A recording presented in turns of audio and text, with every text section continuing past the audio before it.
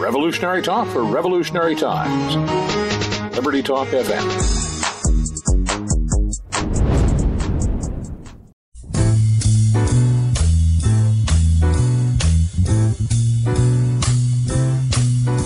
It's a marvelous night for a moon dance with the stars up above in your eyes.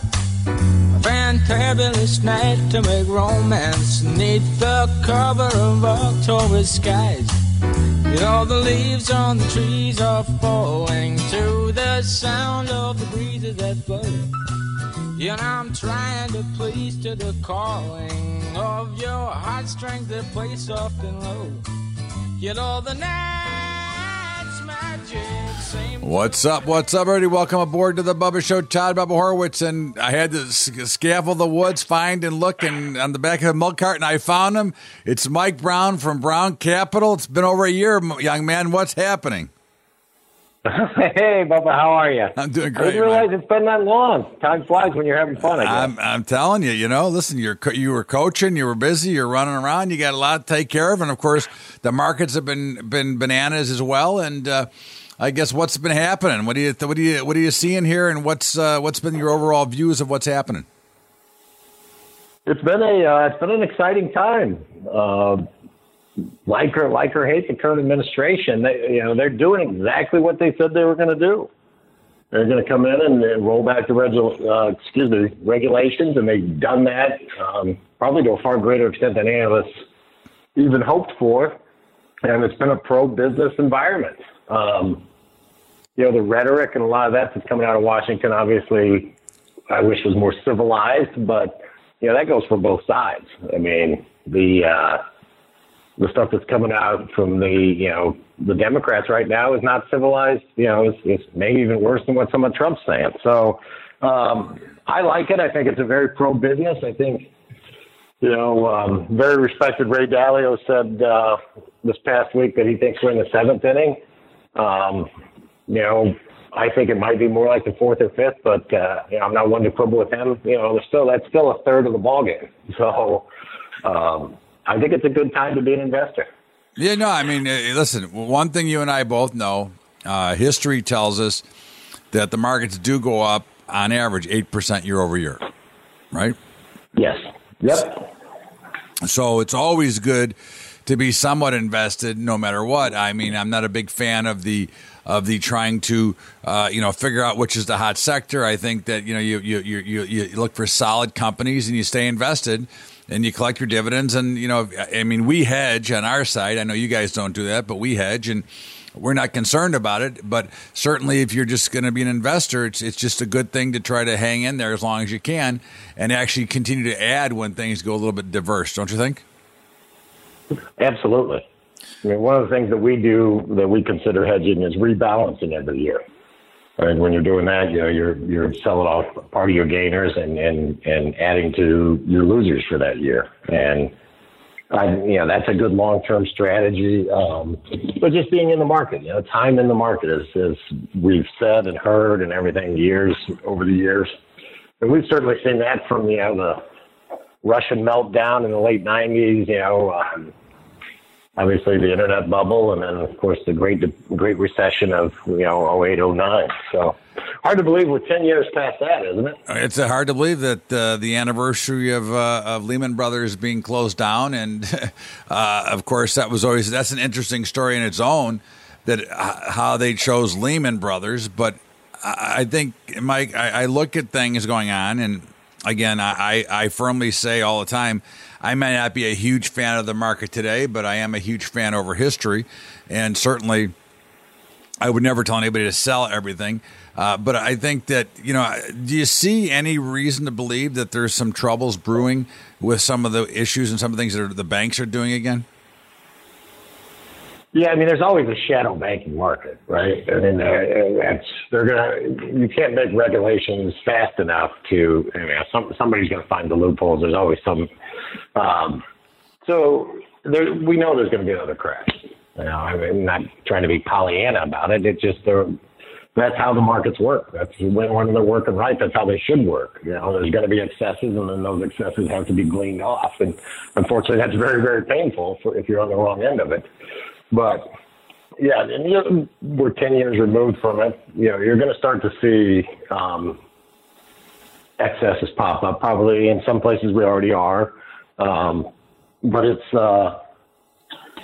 you go back to know what you own, right? Know what you own, know why you own it, and for most people they should be staying out of some of that stuff. I mean, I think the large banks here right now, may be undervalued at this point. So that's just my own personal take on it. That's What makes you say that? I don't disagree. Just looking at their enterprise value, right now you're looking at Goldman Sachs, and I don't have it in front of me, but it doesn't matter. I don't want you to talk numbers anyways because you're not supposed to. So, but I do. No numbers, no individuals, right? So, but I again, now, do you think because interest rates are going to rise? I mean, because we know interest rates are going up. There's no way that the Fed can stop the rates from rising. No, and I think that that canary in the coal mine that we've been looking for at least probably 7 or 8 years is inflation, right? It started to show up a little bit. So, they are going to have to raise rates. They need to raise rates. It's better for the retired people if they raise rates. It's better for the pension funds but they have to be very careful because it's better for the pension funds, but they can't throw us into recession. Which, when you get raising the rates wrong and you raise them too fast, that's what happens. That's what transpires. Well, but and it's a very, very tricky thing to do, right? I mean, it's which is why it happens over and over and over again, and we end up in a recession. A lot of times driven by monetary policy. Well, it's not tricky. I mean, the Fed is just ignorant. I mean, they continue to believe. Well, I'm sorry. When I said tricky, I meant getting it right. They've never at the right pace. They've never gotten it right in history. Why would we expect this time to be different? Yeah, well, that's why we preface that with we will have another crash, right? I mean, that's what we're saying. Is it's very, very tricky to get it right at all, and even to do it for a short period of time. So we know we're going to have corrections. We're going to have crashes. That's part of it. That's part of capitalism. When capitalism is allowed to work the way it's supposed to work, and the free markets are allowed to work the way they're supposed to work. So, yeah, I agree with that. And of course, as I've said, and I will continue to say, that the Fed never gets it right. They haven't gotten it right in 105 years, and basically what they've managed to do for 105 years is devalue the dollar to really take away. And of course, their gauge on inflation. We may not have inflation the way that we understand it, but certainly I'm paying more for gas. I'm paying more for food. I'm paying more for everything else. So to me, my expenses keep going up. So you may not call that inflation. I think what you and I are both talking about is possibly wage inflation, which will eventually have to come in because now there's millions of jobs available now. They may not be great jobs, but there's a lot of jobs available, right? There are. And I think we have seen coming out of this, just like you saw come out of the Depression, where you're seeing a widening out of crashes before that, where you're seeing a widening of the wealth gap too. And I think that's one of the reasons is we're almost 2 years away from Trump here, and you're seeing it pop up in other countries. Is we have not had wage inflation. So what they've done is reflate the asset bubble, which has benefited the wealthy. The 65% of the people had some investment in the stock market prior to 2008. I think today it's under 55%. So, that gap has only grown because the poor people, the middle class got shook out. So what you're seeing populism, and it's gaining traction around the globe. You're seeing it in Brazil right now. You're seeing it in Turkey with Erdogan. Hold that thought. We'll come back to it after the break. This is the Bubba Show. Todd Bubba Horowitz with Mike Brown from Brown Capital. We're going to stop by for a break and we'll be right back with more of Mike's thoughts after the break. The Bubba Show. Todd Bubba Horowitz will be right back.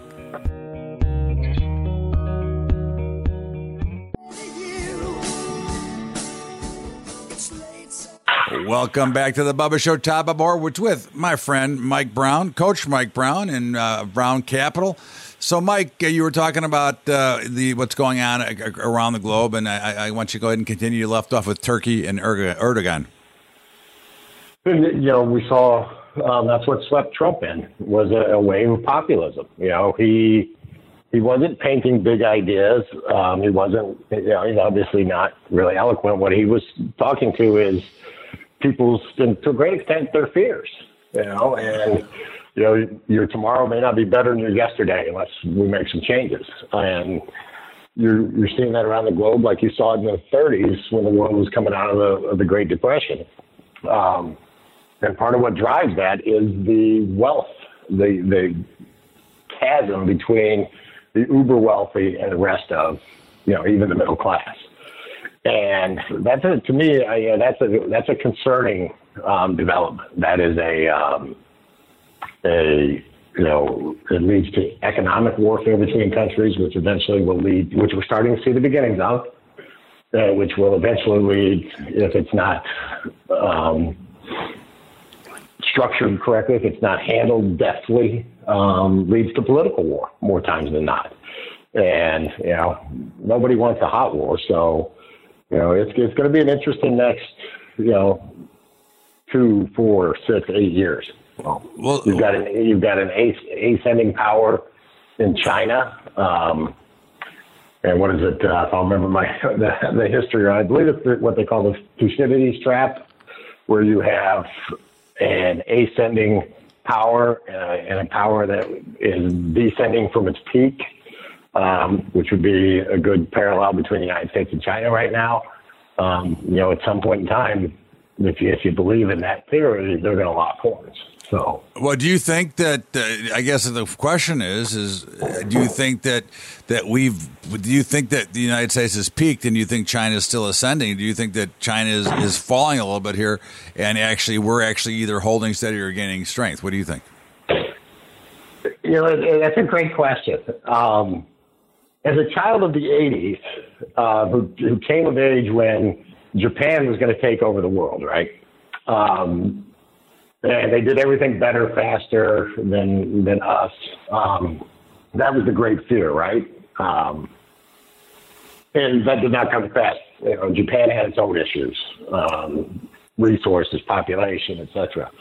I think you're going to find that the spirit of America and the resilience of us and the way we innovate into the fourth and fifth generation of the internet and the driverless cars and the connectivity, that I think we'll end up leaving China behind. Now we have to be diligent, on our outposts where we make sure they're not stealing the things that we're working so hard to develop, which they're very, very good at. They're the best. But So I think we actually will ascend. I do not believe that. I don't believe in that theory, because I think it's such a creatively destructive environment like no time in history. Maybe you got to go back to the Bronze Age, where the world is changing so rapidly. You look at how much differently do we do business. You watch those videos of Lehman crash and you see the desk. How much different does the business environment, just the desks you work at, look from when they did just 10 years ago? So I think we will out-innovate. I think we will continue to lead the world. And that's why I think, the policies that Trump is enacting, whether you like the man, like anything about him, the deregulation and taking the handcuffs off American entrepreneurs and innovators, I think will lead our ascension into the next several decades. I don't disagree. Look, so to answer your question, no, I don't think they're going to overcome us. And again, back to your comment about Trump. You've commented a couple of times, and as you know, I was a Trump fan. I predicted Trump in 2015. So again, you did. I did not. I got to say, I was one of the ones like, you're kidding. No way. And like him, so all kudos to you. Well, again, like him or not, okay, the America needs to be run like a business, which is what he's trying to do. But to the issues at hand, nobody should want your president to fail, no matter who it is. You should want the country to get better. So what's really happening is, in this case, it's the left that is trying to suppress the right and keep things under wraps. I mean, listen, the right was no different when Obama was in office. I didn't like Obama, but I didn't hope he'd fail. I hoped that Obama would be a great president. He was not, in my opinion. But at the end of the day, it is the office of the president. I think Tiger Woods said it best. He is the president. I respect the president, the office of the president. I think that's the way we should live. And enough of this BS that's going on. What do you think? Oh, absolutely. I mean, some of the things that you're seeing out there, and I'm not a conspiracy theorist, but when they talk deep state, when they talk about the swamp and all of those things, and that, I mean, if even myself, who tends to be maybe obtuse to some of that, when you're seeing, John Kerry's off doing this, or Feinstein's got some letter that's been redacted that she's turned over to the FBI from a high school party. I mean, this is all very slippery slope kind of stuff that they're doing. And yeah, I mean, to circumvent the presidency and but then on the flip side of that, if somebody spoke with the Russians, who, by the way, Kerry's talking to Iran, who's on the terrorist list. And then we're back and forth, and I'm not talking about the tax ramifications or any stuff some of these guys were doing with money or anything else, but, somebody spoke to the Russians before they were supposed to. Then the Russians at least have an embassy in our country, and I'm no fan of them either. But, I mean, it's a very slippery slope when you've got such hypocritical views based solely on whether I'm a Republican or I'm a Democrat. I mean, at the end of the day, you're an American.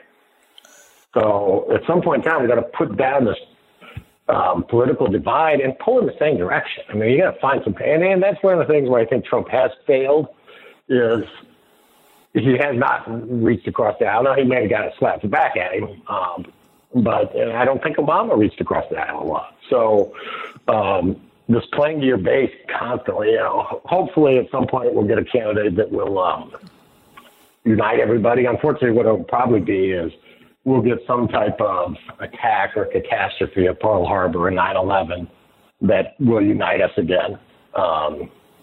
That seems to be what it takes with us a lot of the time, especially in this day and age. So.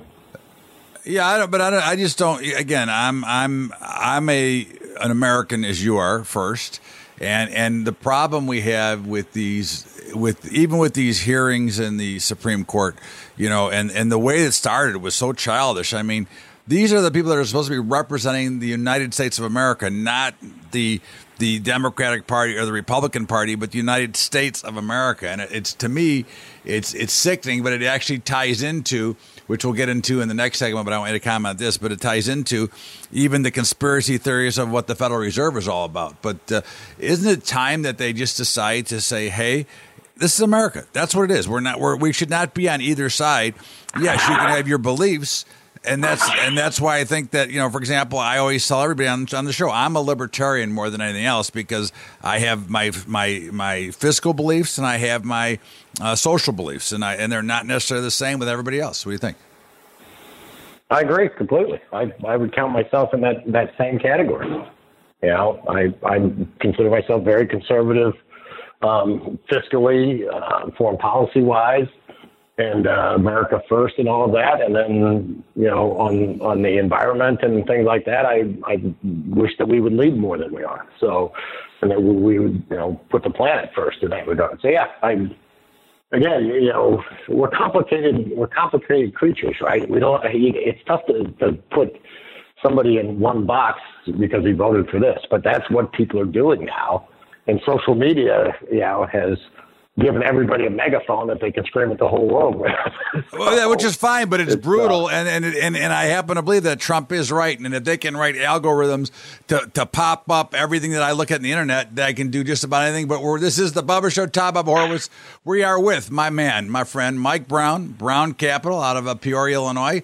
Make sure you check him out, and of course, this is the Bubba Show. We're going to stop out here for a break, and we'll be back with more from Mike Brown, Coach Mike Brown, and the likes. The Bubba Show, Todd Bob Horowitz. We will be right back after the break.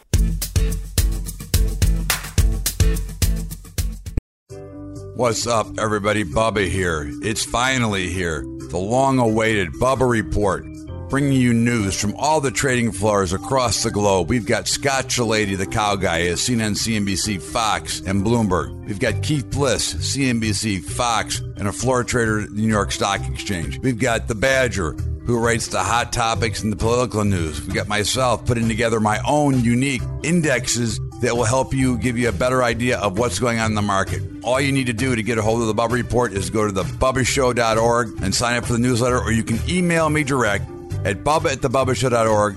We want you to have this report because we've got over 150 years of experience talking about markets, getting ready for the trading, and puts you in the best position to have successful. So email me at bubba@thebubbashow.org to get a copy of your report, or go right to the website, thebubbashow.org. Make sure you get it. It's a must-have for every investor and trader.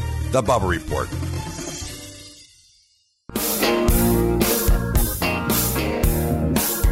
Welcome back to the Bubba Show. Top of our with my friend, the coach, Mike Brown from National Securities. So, Mike, I have been trying to get to this question, but, you talked about the deep state a little bit earlier. And, to me, if you've ever read the Creature from Jekyll Island, the Fed is almost like a big conspiracy theory to basically destroy the middle class and to basically have just a few have all the money. And I think we've seen a lot of that in Europe, which is where the central banking system came from in the 1600s. And to me, everything they do never benefits the little guy, never benefits the middle class. It really is only about benefiting the guys who got the dough. What do you think? Yeah, I understand that theory, and you could argue both sides. I mean, obviously, but one of the arguments would be that by pounding rates down into this last recession to inflate the asset bubble, who did you hurt? You hurt the baby boomers who are retiring, right? The postal worker who's got his money in CDs or whose pension plan is really struggling because it can't earn higher interest rates, and it's got to keep certain amounts of money in there. So, yeah, I mean, to me, I don't think it's a conspiracy as much as it's human nature. I mean, the people who are in power tend to be the people with the money, right? Especially over the last 30 or 40 years in America, where it costs, tens, if not hundreds of millions of dollars to run for office and to stay in office. Well, those are the people that are pulling the strings. So I don't know if there's like a vast conspiracy where they're meeting in a room in cloaks and discussing it. I just think human nature tends to perpetuate that very thing. It could be, but again, I just look at it from the simple fact is, for example, why should the biggest banks have been bailed out in the heat of the recession? When, my opinion is that, yes, there should be a bailout, but not to the guys who blew all the dough and who made all the bad loans knowing that they'd be bailed out. Why not just make all the depositors whole and move on? Why is it that... make the pensioners and the depositors whole and drive on and flush the bank, right? Flush all the equity. Why... Look, that's a very good point. They did it with Lehman Brothers. And that certainly could have been done because people had, statements for their CDs, and they had, in this day and age with technology, that could have been done. They chose not to. And it's funny how they chose, because they chose, GM goes under, like you said, we let Lehman fail, right? Right. GM goes under, but who do we make whole there? Now they kept GM afloat, and the pensioners came out of there just fine. The people that took it right in the teeth there were the bondholders. Obviously the equity holders, but the bondholders, really got shivved on that one. So the Obama administration was, I do think they played Chicago politics. We've talked about this over the years. It was Chicago politics writ on a national stage, right? Okay, we're going to help, the UAW, but we're, bondholders, not as big a voting bloc. So sorry, can't help you. Right. So yeah, that's. No, I get it. Look, to me, it's the whole thing The whole system is broken because the Fed does not follow the mandate in which they were designed under. They've gone well and beyond what they're supposed to do. And of course, I've said this for years, but they're going to screw it up. There's no question about it, because the truth of the matter is, Mike, they should have been raising rates all along. Back to 2013, May of 2013, when Ben Bernanke fell victim to they call it the taper tantrum, right? He should have been raising then. We should be at normalized rates now, not still down here, because the only people that these rates benefit are the upper 1%. They do not benefit the average schmuck on the street. What do you think? No, you're absolutely right. We certainly don't. And there's the sandwich generation in there that, right, that they're CDs, and they're now most of them. One of the reasons I think the next crash will be far worse is people have been forced into, if not into the markets, into hybrid type products that they maybe don't really understand, but they're chasing yield. Were you reading my blog? Just like the credit default swaps and everything else blew up, these types of things will at some point too. Well, I mean, that's my point, right? I mean, look, let's face it. The average person that is getting either close to retirement or was in retirement, everybody's biggest fear when you retire is that you're going to run out of money before you die, right? Would you agree with that? Yep. So, yeah, of course. So now you got, because you're going to end up on the street, right? Nobody wants to end up on the street. And you've got these guys being forced into the equity market. And listen, I'm an equity market fan. Okay, so it's not that I love the equity market. There's no place like it for your life, for long-term history, if you know what you're doing. But they're forcing people who never wanted to really invest that much in the market to really put all of their money in the market, because what do you hear on TV? Every pundit, the market's never going down again. This time is different. Everything's great. The stock market yields whatever it is, 3%, 5%, whatever it is, and bonds are only at 2%. How can you not want to get your money in the market? And the guy who saved his whole life, scrimped and saved to save, let's say $500,000, he figured he'd get 4 or 5% a year on his money. That's $20,000. He'd get a Social Security, maybe a pet, whatever. He'd end up with making basically what he made his whole life, so he could at least live somewhat normal to a life. And that is not the case anymore. Absolutely. And they've now forced all these people into it. I mean, you know as well as I do that once the selling begins, they'll be puking in the streets all over everywhere, won't they? Oh my gosh, yeah. I mean, I can't even imagine how fast it's going. Well, I mean, you look at some of the charts, and I know you're a chart guy, and I follow a lot of charts, and you look at the S&P on, I believe it was Friday, maybe Thursday or Friday, where we're up 70, 80, 100 points, and literally a headline comes across something about the trade wars. It wasn't anything major, and all of a sudden, I mean, it's a straight line down. Literally in seconds, you go from being up 100 to being down 50. And it could have been worse, right? We've seen it. It'll be from being up 100 to being down 600. And the algo bots, as they're calling them now, that's only going to grow. The AI, the algo bots. So the velocity, when we do go down, when everybody's rushing for the doors, the velocity of that is going to be like something we've never seen, and that includes guys like you and I, who've been through several of these crashes. Well, I don't think it's any faster. I debunked that method in my own mind, because what I look at is any major sell-off I've seen in my life, and they're always very fast because everybody can't wait to get out. I think the only difference today is that we don't have as many margin calls late in the day, because people that are trading on automated platforms, they can't get the same kind of margin we used to get. So that changes part of the equation. But at the end of the day, people can't wait to sell. And I think that tells me that the markets are on edge. And it doesn't mean they're going down. I mean, I say this all the time. You got to watch and wait and be patient, that they're going to go up until further notice. And they could go up for another, who knows how long they can go for. But at the end of it, what's going to happen is when it does end up, they're going to go down fast. And they've always gone down fast. I mean, I can remember in 1984, Mike, when the Dow was under 1,000. Okay, and I can remember when we were up one Friday, the Friday before the Super Bowl, and I was supposed to go to the Super Bowl, and I said, something doesn't look right. The market was up on 20 or 30, whatever it was, something like that. That's what we were up on today. And I went and called my buddies and I said, you guys better get short here. And we got short. And before you knew it, the market was down 50. And this is 1984. So market's always good. Accelerate to the downside because, people can't wait to puke them out because they just, now that's the human nature of it, isn't it? Oh, yeah. We've all read the studies on this that, the loss, a 10% loss feels 5 times worse to the average guy than a 10% gain feels good. So yeah, and that's why they're always accelerated to the downside. It'll be. We saw some of that in January, February this year, right? Oh yeah, to the upside, and then when it turned and went to the downside, those were steep days. Now we pulled out of it, but at some point we won't.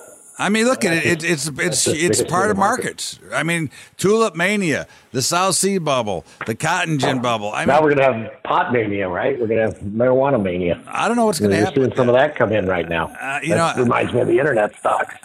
It does. I haven't even looked at one of them. I haven't invested in one of them. I'm playing in the cryptocurrency world. Are you really? So now I've stayed out of that. Well, we have done a little bit with some of the marijuana stocks, but nothing, just literally dipping our toe in and back out. So. Well, it's funny because a very respected, one of my good friends who I respect as a major family office, told me that they were using some of the cryptocurrencies for their clients.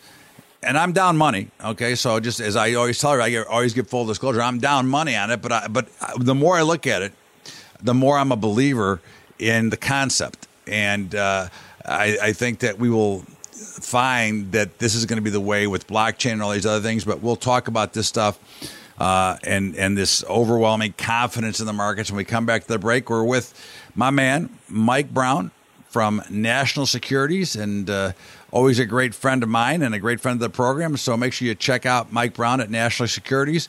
This is the Bubba Show, Top Bubba Horowitz. We're going to step out here for a break, and we'll be back to talk Bitcoin and consumer confidence and all the other good stuff with Mike Brown after the break. The Bubba Show, Top Bubba Horowitz, will be right back.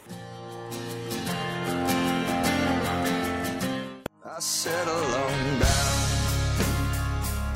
Welcome back to the Bubba Show, Top Bubba Horowitz with the Coach Mike Brown from National Securities. And Mike, so, we've got a lot going on here, and I want to ask you, we have these ridiculous consumer confidence numbers and small business numbers, and all these things are exploding the upside. Now, I know from experience and from history that the last time numbers were this good, the markets fell apart, okay, because we are very overconfident at these levels. And I'm not asking you to make a prediction on the market, but does it not concern you when you see, the consumer confidence at 138%?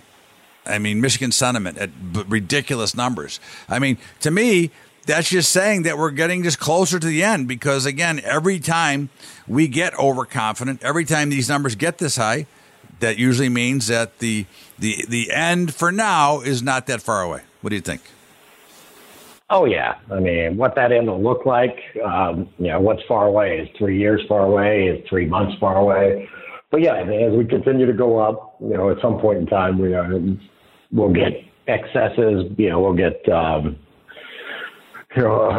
pandemonium, whatever you want to call it. I mean, I think it's getting, and again, and we've said this many, many times, the next crash isn't going to look anything like the last one, right? They never do. The causes of it. So it'll be interesting. I mean, I think there are some things that are different right now than certainly were even 5, 8, 10 years ago with the sharing economy. And it's an interesting time. If you're a hardworking person, you can go out. I mean, you can drive Uber for part of the day after you get off work. You can do Lyft. There's so many different ways that the economy is changing.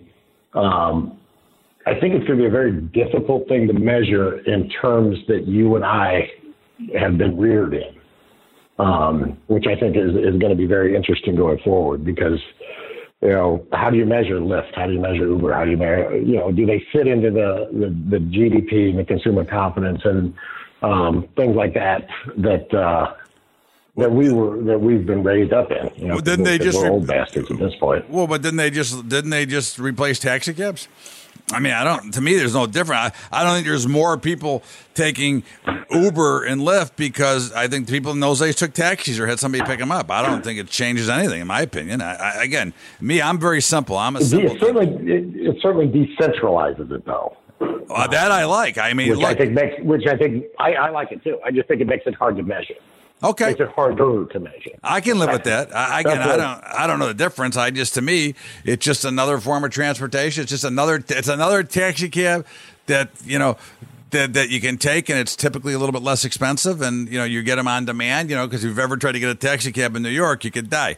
But, But I think if we're talking about confidence, that's a measure of somebody's.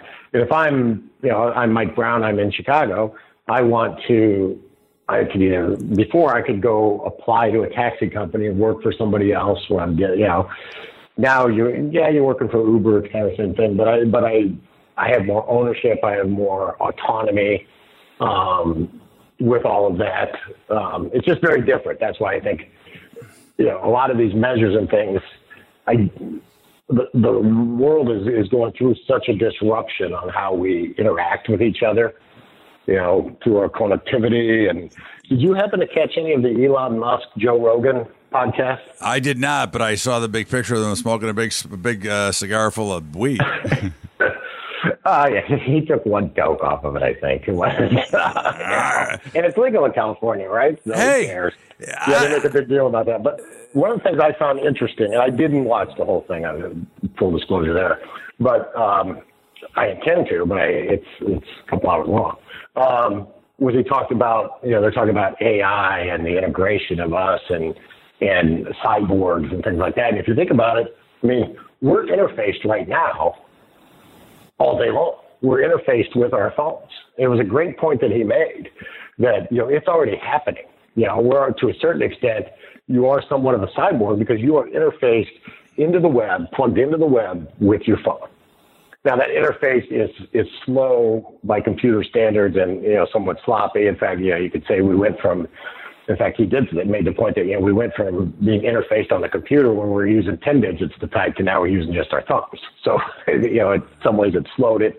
And, they're talking about as you go forward, where maybe it's plugged right into your brain as opposed to having to use your fingers. Yeah.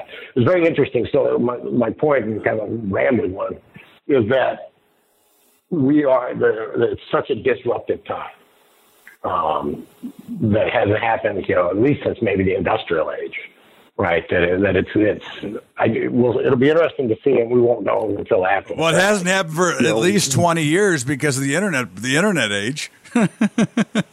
Yeah, it's been happening, right? It's picking up speed. We just get more and more connected. Who would have thought that Mike Brown would be carrying a phone in his pocket that could have launched the first Apollo rocket? That computer took about 5 rooms to put it in, right? I mean, I get it. But a friend of mine runs a small town water department, and guy didn't go to college, and we're going to a ball game this summer, and he's showing me how he controls everything to do with that water department, with the water for this town of 3,000 people. All on his phone, the salinization, how much iron's in there, whatever. How that is all done. He's doing that all from his iPhone or his Galaxy. I don't remember which one it was, but right. He's doing all of that from his phone. Doing it from the beach, right? Yeah, exactly. So it's how much different. I don't know. Do you remember what? I think we probably dealt with BlackBerries on our. During the last crash, it'll be interesting to see what we have in our hands on this next one. I'm sure it'll be something powerful as you're watching these new phones come out. But I did want to ask you about gold. Okay, gold has been stuck in nowhere. And I don't want to make a prediction on gold, but I wanted to ask you: the relationship between the S&P and gold is far out of whack. The separation between the two is about the farthest it's ever been in history. Do you look for that to possibly continue? Do you think that should come in? Are you a fan of gold at all? Do you use any gold? We have bought some gold, and unsuccessfully so far. Throughout history, it's always worked when there's been a crash, right? So until it doesn't, I think it's a good idea to own some. But I'm not a huge fan. I think it's something you use as a hedge.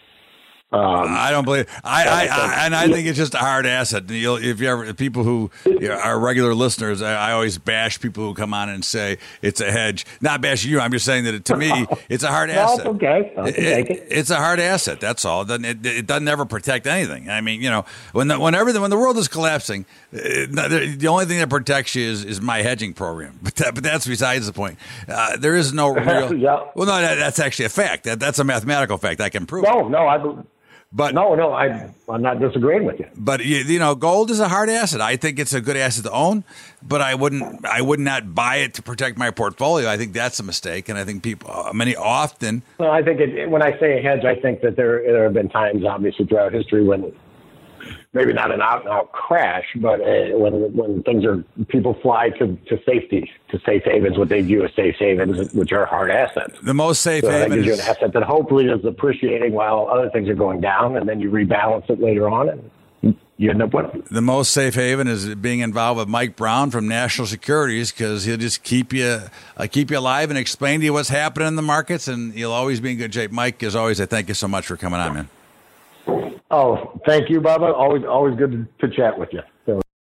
And that was our good friend Mike Brown from National Securities. And, of course, this is the Bubba Show, Top Bubba Horwitz. Don't forget to download the show each and every day at libertytalk.fm. You can get the Bubba Show as well as the Sporting Edge. And that'll do it for today. We'll see you back here tomorrow on Wednesday. Same time, same station. This is the Bubba Show, Top Bubba Horwitz. Have a great day, everybody. Thanks so much. We'll see you later.